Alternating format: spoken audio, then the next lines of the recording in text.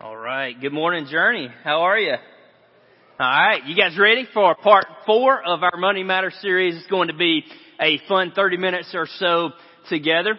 Growing up, I spent a lot of time at my grandparents' house, and so we'd spend most of our summer days there, and if we got a chance, we would always spend our summer evenings there, because you know this, if you have kids, or at one point you were a kid, you get away with more at your parents' or your grandparents' house, and so we enjoyed staying there anytime that we could. And one of the things we did in the evening was we would go outside and catch fireflies. Anybody else take part of that? You might have called them lightning bugs if you grew up in the sticks, all right? And so we would go out there and we would catch them, and what you would do is it'd be pitch black if you could see them, and so they would light up, and you couldn't see them unless they lit up. So they'd light up, and then you would go, and the best way to catch a firefly is with the lid. I don't know if your experts had it like me, but you would walk up and you'd wait for them to light up, and as soon as they did, you put them in the jar. And so what we would do is for 30 or 40 minutes, we would catch fireflies, and then we would take them in the house and cut every light in the house off, all the TVs and anything that produced any form of light whatsoever. And this would almost serve like a night light.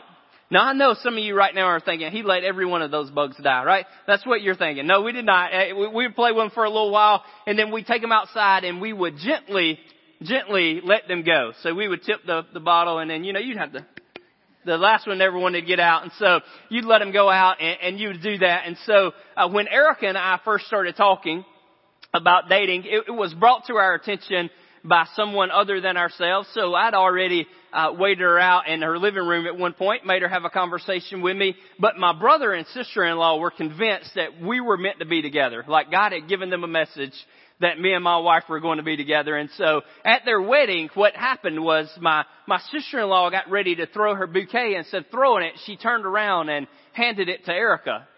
And so my brother had my sister-in-law's guard on, and you're going to shoot it or do whatever it is people want to do with it now. And instead of doing that, he turned around and he handed it to me. And so I was like, man, y'all are so horrible and awesome at the same time. Thank you. I will take all the help that I can get. And so we began talking, but one of the first things that we did as a date, I didn't want to go to the movies or anything hokey like that. So I invited her over, and what we were going to do is we were going to enjoy a meal, and we were going to go catch fireflies at my grandmother's house. And so I know right now you guys are melting, I'm telling you. And so that's what we were going to do. And we go to my grandmother's house. It's completely dark. They're everywhere. You can see them constantly going off. And so we walked to where the majority of them are, and we began trying to catch them. And I don't know what happened between the age of 12 and the age of 20, but I couldn't catch anything anymore. It went from being an expert with the lid to trying to catch with your hand.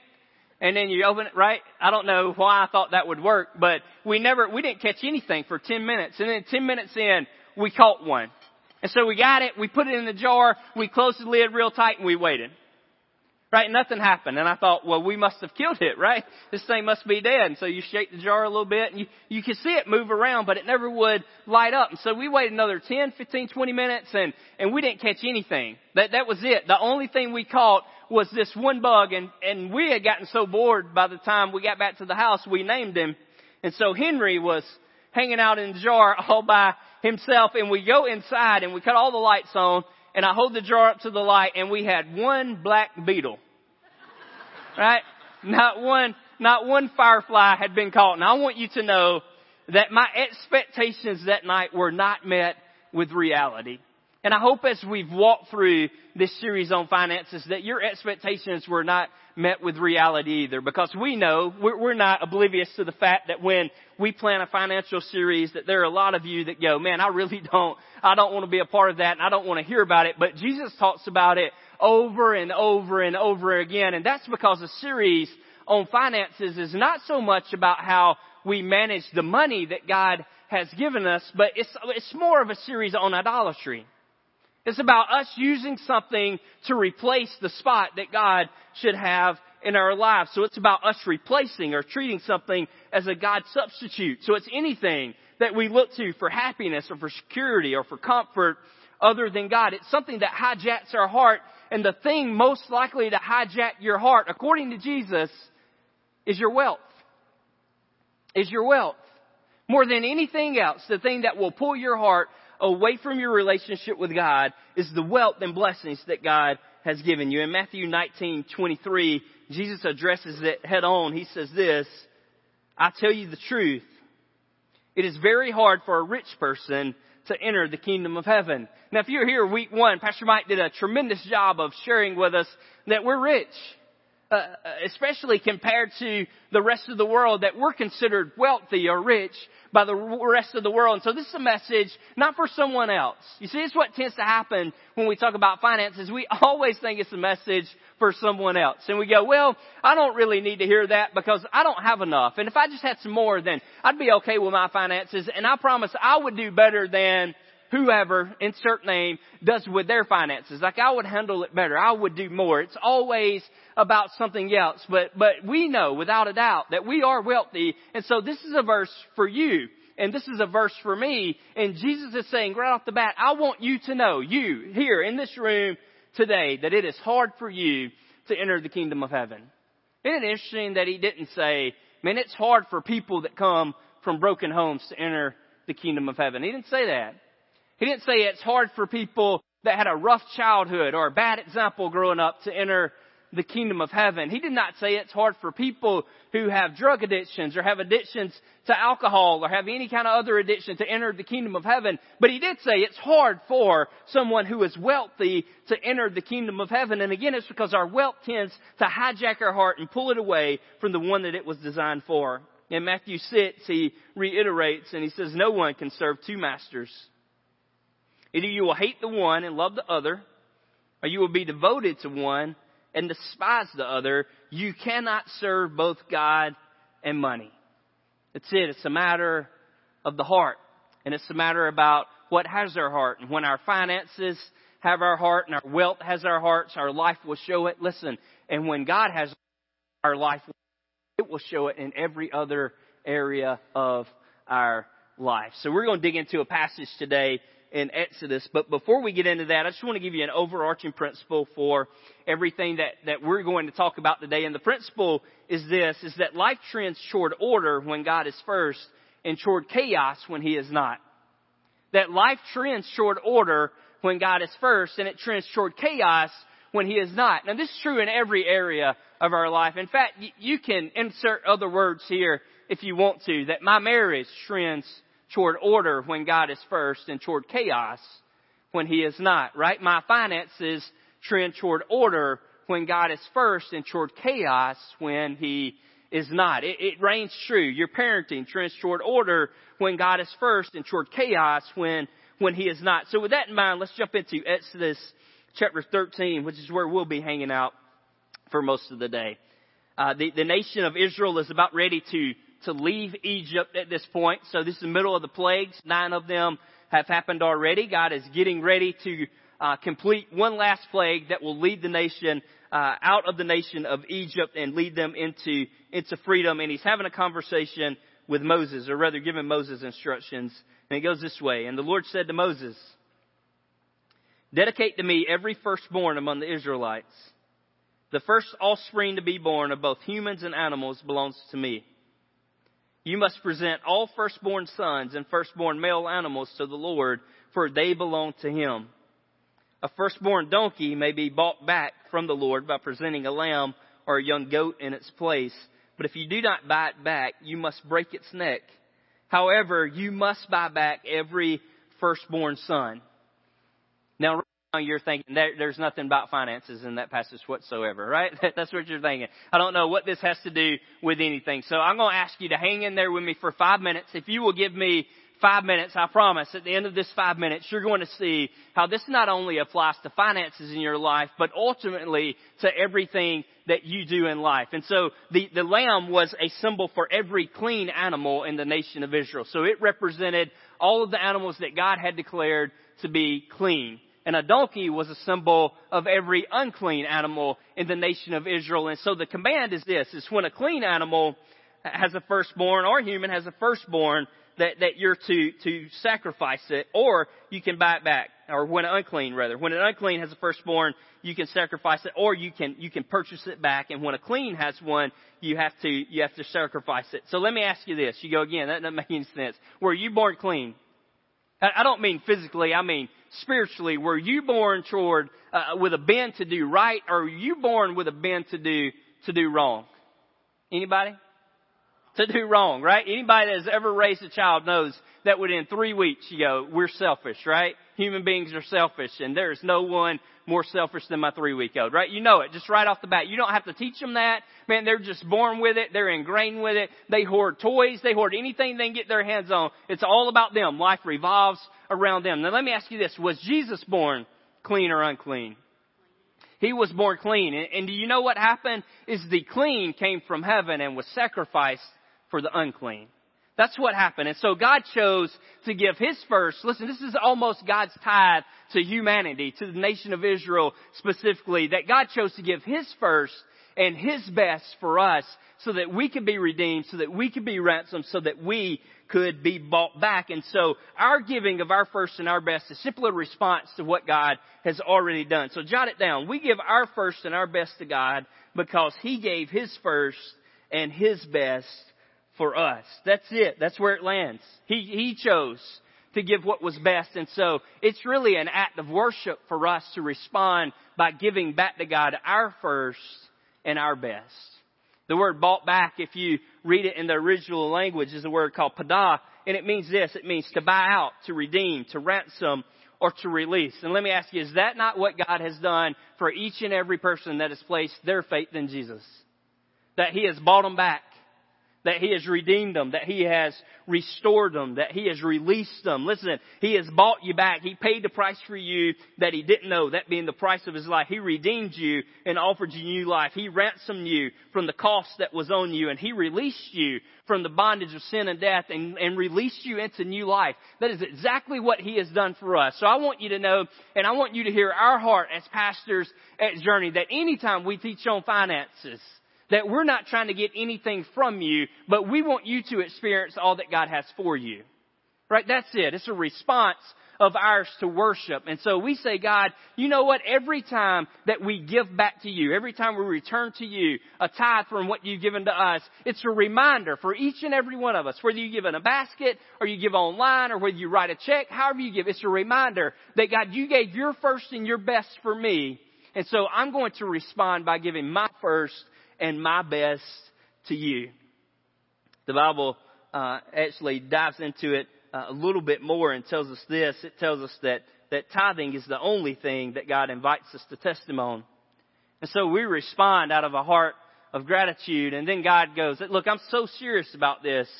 I want you to test me on it. Just see if it will not take place. If you do this and it doesn't work, then it would make God out not to be a truth teller, but rather to be a liar. In Malachi, the Bible says this.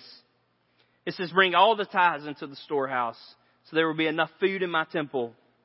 If you do, says the Lord of heaven's armies, I will open the windows of heaven for you, and I will pour out a blessing so great you won't have enough room to take it in. Try it, He says. Put me to the test. Put me to the test. Just try it and see if I do not open the floodgates of heaven. Look, it don't make sense. Because the expectation is this, is that when we give something away, we have less. And God is saying, if you will rightfully give me what is mine, if you will return it, you will have more. Now, that doesn't mean you're going to have more money and necessarily resources. God is just saying, if you will return to me what is mine, then I'm going to open the storehouses of heaven, and I'm going to bless you, and I'm going to take care of you, and I'm going to provide for you. It is a promise for Him. Look, you ever talk to anyone who has just gone shopping and they got a great deal? Right? They tell you about it. My mother-in-law used to be mad about this, and I think it's the first argument we ever had with one another. I don't know if you guys argue with your mother-in-law, but from time to time it's fun, right? You should try it. Just poke and see if you can get them a little angry. And so she went shopping and she came back to where we were all at, and she goes, you will not believe how much I saved. And so I sat there, and I'm a smart aleck. I don't know if you guys can read that from where you're sitting, but I said, you saved nothing. Right? You didn't save anything. You spent money. Saving money means that you do not spend it. And so you didn't save money. You actually spent money. It doesn't make sense, right? That if you give something away, that you're getting more back. That's what God is saying, though. He said, I want you to know that you can give and get more in return. That's what's going to happen. That if you give, I'm going to take care of you and I'm going to bless you. Jot this down. When we're bringing God back what belongs to Him, we're not giving Him what belongs to us. We're bringing back what is His. We're not giving Him something that belongs to us. He says, bring all the tithe in the storehouse. And if you do this, says the Lord, I will open the windows of heaven for you and pour out blessing. It already belongs to Him. We see this playing out completely through the life of Israel. So several years from now, about 41 or so years from now, they're going to take the land that God has promised to them, and they're going to be marching in, and they're going to come upon the city of Jericho. And God is going to tell them something. He's going to say, I want you to wipe out the city completely, everything in it. Do not keep anything for yourself. I want you to completely wipe out anything in there. If you were like me, the first time I read that, I thought, man, why would God do that? But if you keep reading, you find out that Jericho is just the first. It's just the first city of a lot that God was going to give them. Listen, it belonged to Him. The first belonged to Him. You'll see the principle played out over and over and over again throughout Scripture, that the first is always God's. It belongs to Him. You see it play out in the lives of two people, specifically in the lives of Cain and Abel, where the Bible tells us this happened. It said in the course of time, Cain brought to the Lord an offering of the fruit of the ground. So he was growing vegetables. And Abel also brought the firstborn of his flock and other fat portions. So he was raising cows and other animals. And the Lord regarded for Abel and his offering, but for Cain and his offering he had no regard. Now, why do you think that is? Right? Why did He choose not to accept Cain's, but He chose to accept Abel's? Now, you may be looking at this as a true Southerner the way that I do, and you go, well, that's easy. God don't want vegetables. He wants meat, right? Because meat's better, right? Meat's better than vegetables. But that's not actually what's happened. Let me read it for you one more time and see if you don't catch it. In Genesis 4 again, it says, in the course of time, Cain brought to the Lord an offering of the fruit of the ground. And Abel also brought, here it is, the firstborn of his flock. And so Cain is bringing what's left over, and Abel is bringing what's first. And God requires what's first. That is what belongs to Him. What belongs to Him also is sacred and not to be used for common things. And that is exactly what was happening in the life of Cain. He was taking what belonged to God and he was using it for himself. And isn't that what we do a lot? We give God what's left over. We say, God, I got to get all this taken care of, and then I'm going to get you what's yours.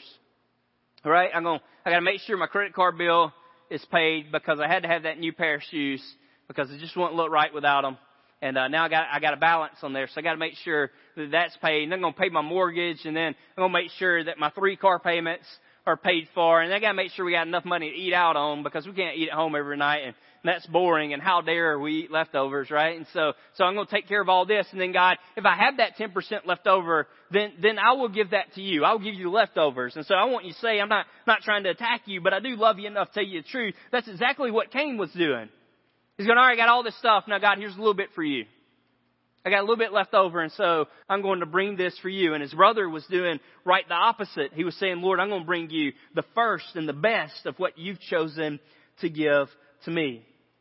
You know, the Bible says there's some things that God can't do, and I want to suggest to you today that God couldn't accept the offer or the offering that was brought to Him that day. It's true. I know we're fond of saying there's nothing impossible with God, and there's not, but the Bible is clear that there are things that He can't do, and that's anything that goes against His character He can't do. For instance, the Bible says that God cannot tell a lie because He is truth. And so it's impossible for God to tell a lie. He can't do it. It also tells us that it's impossible for God to change. It says that He's the same yesterday, today, and tomorrow, that God does not change. There's no shifting in Him. It also says that it's impossible for God to think, listen, because He already knows everything. Now, I want you to think through this. It might blow your mind, but there's never been anything occur to God. God's never sat around and went, man, guess what I just thought of? Because He already knows all of it. There's nothing left for Him to think of. So it's impossible for Him to think the way that you and I do. And then listen, it's also impossible for God to be second. It's impossible for Him to be second. The theologians call it the preeminence of God, that He's always first. Now, you may choose to put Him second or third or fourth in your life, but listen, where you place Him in your life does not change who He is. He is first. That's who He is. And because He's first, He requires the first, and He accepts the first, and He can't accept leftovers. Let me put it to you this way. Suppose I invited you to my house, and I said, hey, I want you to come have dinner with me and my wife. And so you get to the house, and you walk in, and we greet you, right? We shake your hand at the door. We tell you that we're glad you're here. We're looking forward to hanging out with you. And you come and you sit down at the table, and as you're sitting at the table, I reach into the refrigerator and I pull out some spaghetti that I had 3 days ago. Right? And I set it on the table and I go, hey, it's probably a little cold. If you want to heat it up, you pop it in the microwave. And then I go, hey, by the way, it's 3 days old. And so if it tastes funny, I also have some leftover egg salad. So we'll eat that, right? If the spaghetti don't quite work out, there's 2-day-old egg salad. And so that's probably still, you would not feel really honored, would you? You go, man, He doesn't even care if I'm here at all. That's what we do when we present God our leftovers. We're going, God, I want you to know that you don't matter as much as these other things do. And so as soon as I take care of the things that are most important in my life, I'm going to give you what I have left over. And I want you to know it's impossible for God to accept our leftovers as an act of worship. Now, tangibly, it plays out this way. Say I invited you to that same house, and I said, I want you to come over, and we have not cleaned my daughter's room in a week, and so I'll pay you $1,000 to clean it.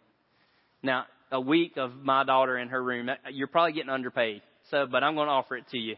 I'm going to have $1,000. You finish, you clean it up. It's the best that it has ever looked, ever. And so I come out and I pay you in $100 bills. Now, somebody that's a great mathematician, shout out, how many $100 bills would that be? There you go. See, I cheated for y'all, right? That's 10 $100 bills. Let's just say we laid them out right here on the table, one in a row. That means that the first one belongs to God. That of all the 10, that first one is His. That from the beginning, I go, all right, I just got 10 $100 bills. Lord, that first one is the one that I'm returning to you. Right? I'm not even giving it. This already belongs to you. I'm returning to you what belongs to you. Now, the other 9, we talked a lot about throughout the last 2 weeks about how we should use those things, but those are ours to manage. But that first 10 always goes back to God, and it's because He wants to be first in our priority, and He wants to be first in our heart, because our heart determines the course of our life. Look at what Jesus said in Matthew chapter 6. He said, wherever your treasure is, there the desires of your heart will be also.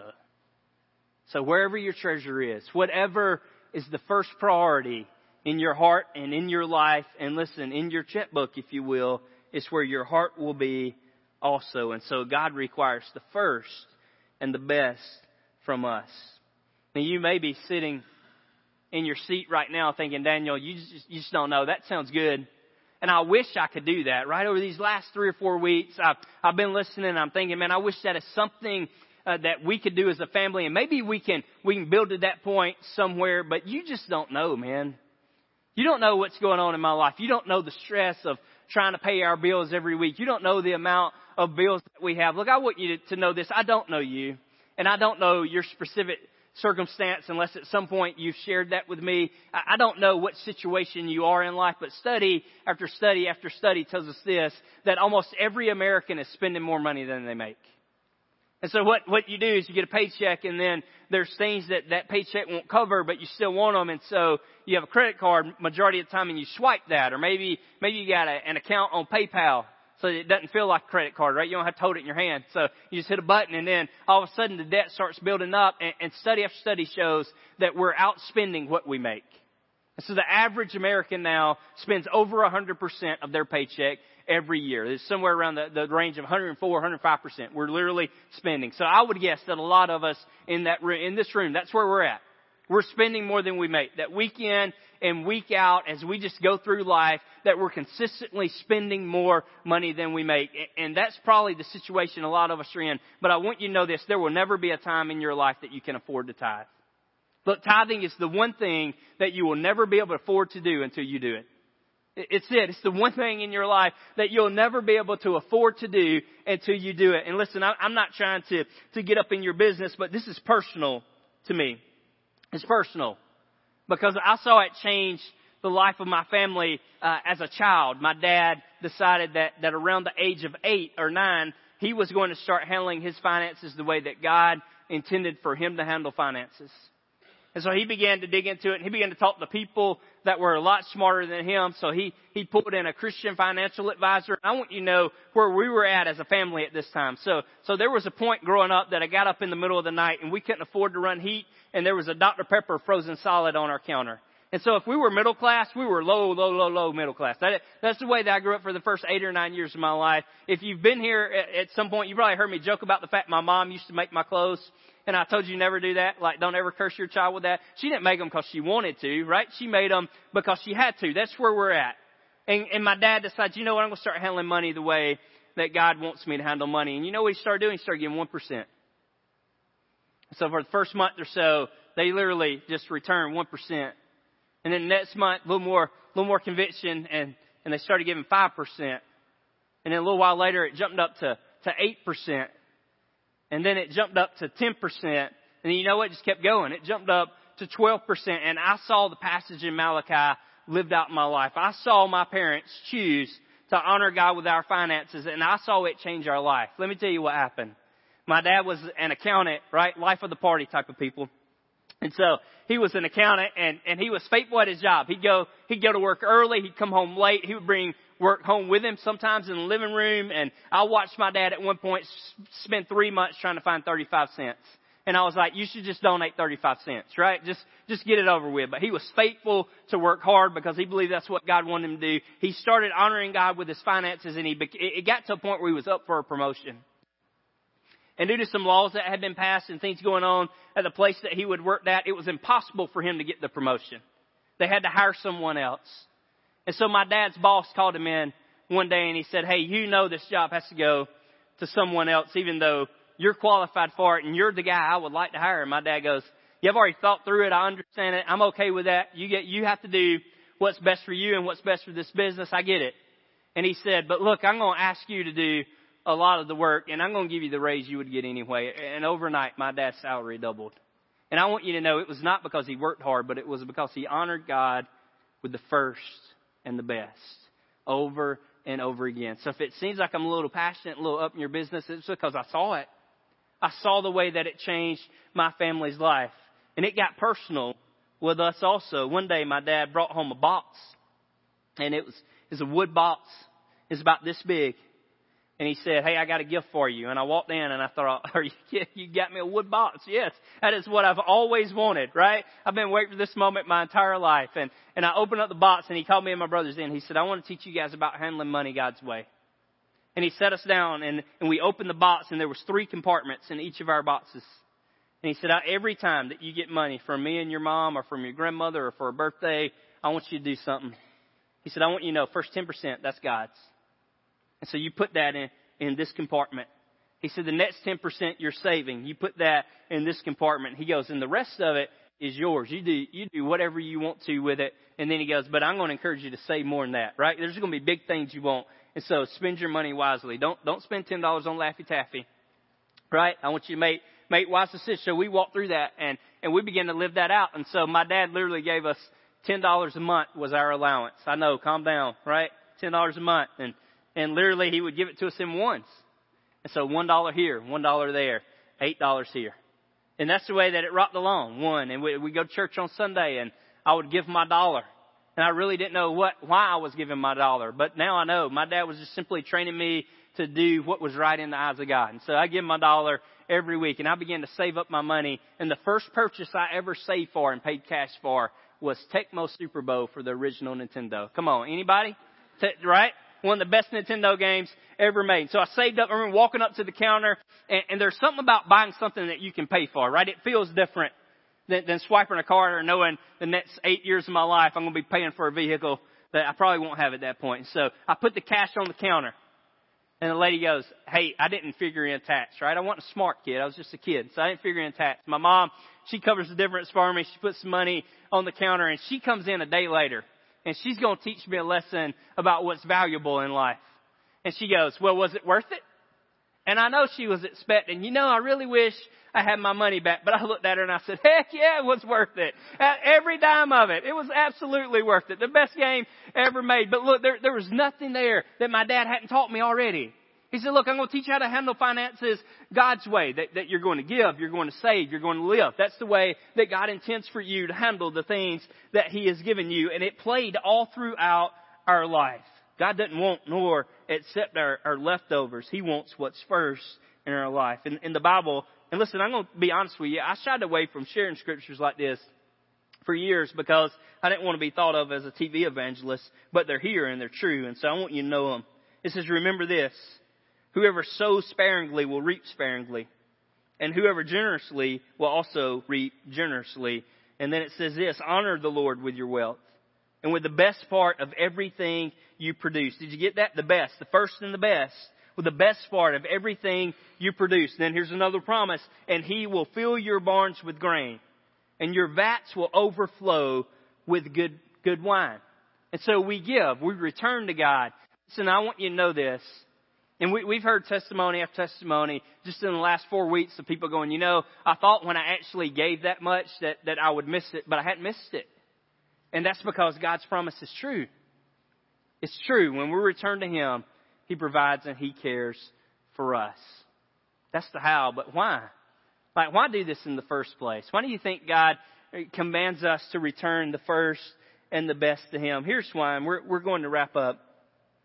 It's because tithing teaches you and those who come behind you to live by faith. It teaches you and those who come behind you to live by faith. And so we don't give every week just to ensure that lights are on, right? That stuff's nice, and that water is running, and that there are pastors here. That's not why we give. God owns everything anyway, right? He can get the gospel message out without everything that we have here. He already owns it. He don't need what we have. And so He tells us to give and to bring back what's first to teach us about living by faith. Think about it. That if you have a sheep or if you have a donkey, especially in the time that Scripture is written, and you sacrifice the firstborn, you don't know if it's ever going to have another one. You're saying, Lord, I trust that everything I have comes from You.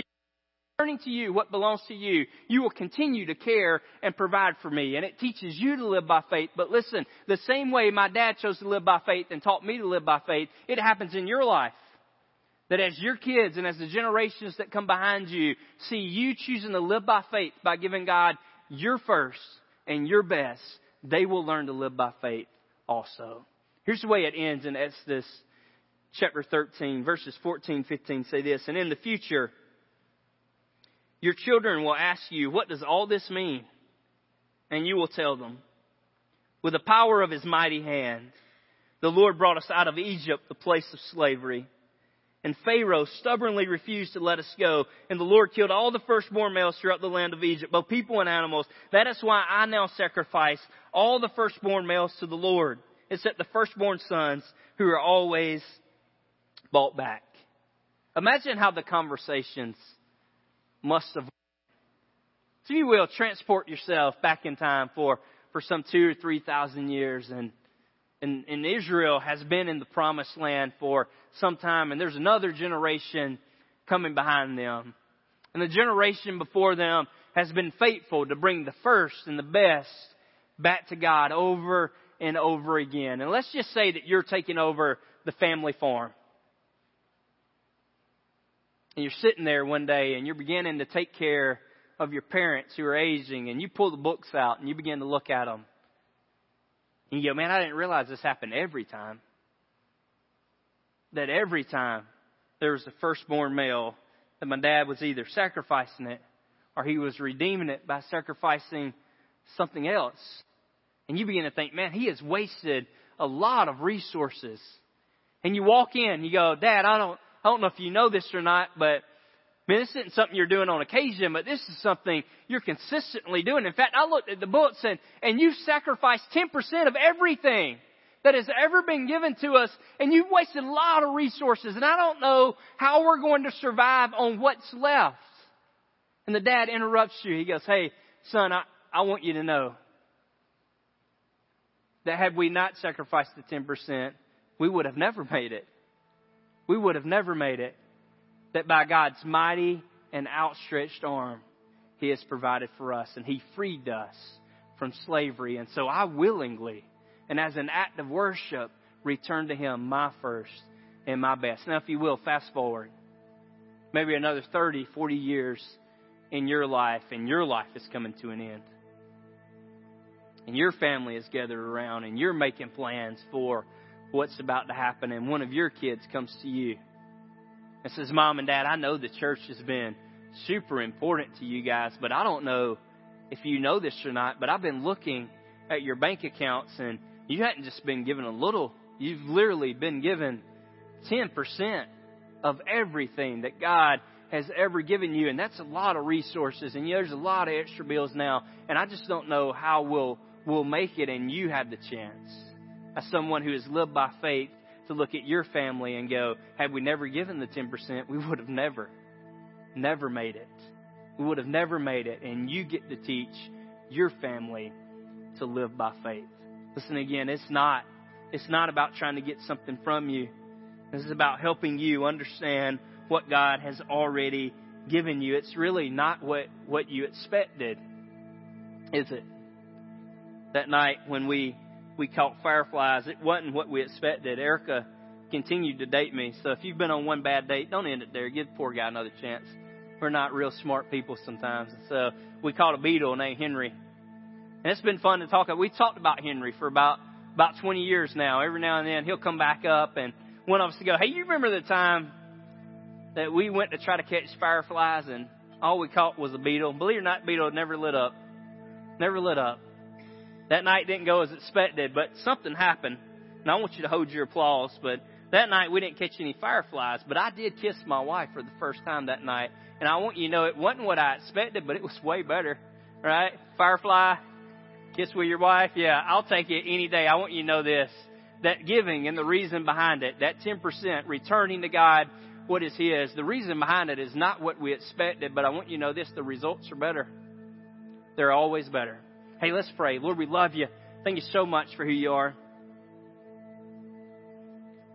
As we walk through the next few moments, would you make it evident that you're here with us? Hey, would you remain in a state of prayer? We're just going to walk through a couple next steps for you this morning. And the first one is this. It's a reminder that God gave His first and His best for you in the person of Jesus.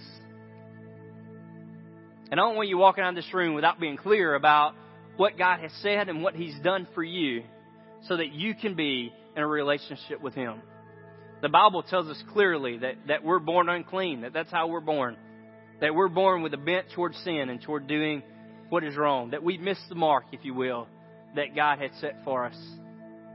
And it tells us clearly that the wages of that sin is death and eternal separation from God. But listen, there's a beautiful part of Scripture that says, but the gift of God is eternal life through Christ Jesus our Lord. You see, when God gave His best, Jesus didn't just come and show you how to live. Jesus came and paid a price that you owe. He paid a price that I owe. And He stretched out His arms and He died on a cross, even though there was no sin found in His life ever. And He paid the price that you owe. He paid the price that I owe. And now, because of the sacrifice that He made, He offers us forgiveness and new life. Freedom. If you're here this morning and you've never experienced the forgiveness and the freedom that is found in the person of Jesus, I want to give you a chance to do it. Listen, you say this prayer after me. You don't have to say it out loud. This is a prayer to be said between you and God. Say, Lord Jesus, thank you for giving of yourself the first and the best for me. I believe that you died on a cross for my sins, that you were buried, and that you rose again. And today I choose to trust you, Lord, not just with my finances, but with my life. Because I got good news. If you just said that prayer, then you began your walk with Jesus. You've began your walk with God. We want to celebrate that with you. There's a VIP room in the back of this room here. We have some people that just love to pray with you, and we got a free Bible that we'd like to place in your hands. So would you do something for me? If you said that prayer, would you mark it on the card in the seat back in front of you? And then would you drop it in the offering basket, or would you take it to that VIP room? We'd love just get some stuff in your hands to help you as you begin that walk.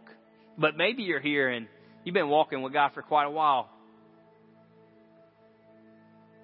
And your response is not to trust Him for salvation, but your response is to actually to begin to trust Him with everything. To say, Lord, you know what? This is what I'm going to do. I'm going to begin to return what's first and best to you. And as I do, I'm going to trust your word that you will care for me and you'll provide for me. If that's you, I don't want you to raise your hand, but I do want to pray for you. I know that's people all over this room saying, Lord, you know what? I need to start doing what your word says. So let me pray for you. Lord, thank you for anyone in this room that right now is contemplating returning to you what belongs to you. And Lord, we admit, we know it's not easy. And so we're not going to act like it is. Lord, it's a huge step of faith for us to return back to you 10% that belongs to you. So Lord, would you help us? Give us the courage. Give us the courage to actually live out your word. And Lord, as we do, we know you'll prove yourself faithful. Listen, one final step as you remain in a state of prayer. I don't know about you, but we automate things that are important in our family. And by important, I mean like the power bill is automated because I don't want to come home and not have power, right? The water bill, that's automated. The internet is not as extremely important, but you know what? I kind of enjoy it. And so that's automated too. Those things just come out at the same time every month. But there's one thing that we ensure is always automated. We automate what's important in my family. Maybe you do in yours too. But I can promise you this, there's never been a time in the last 3 or 4 years that our tithe has not been automated.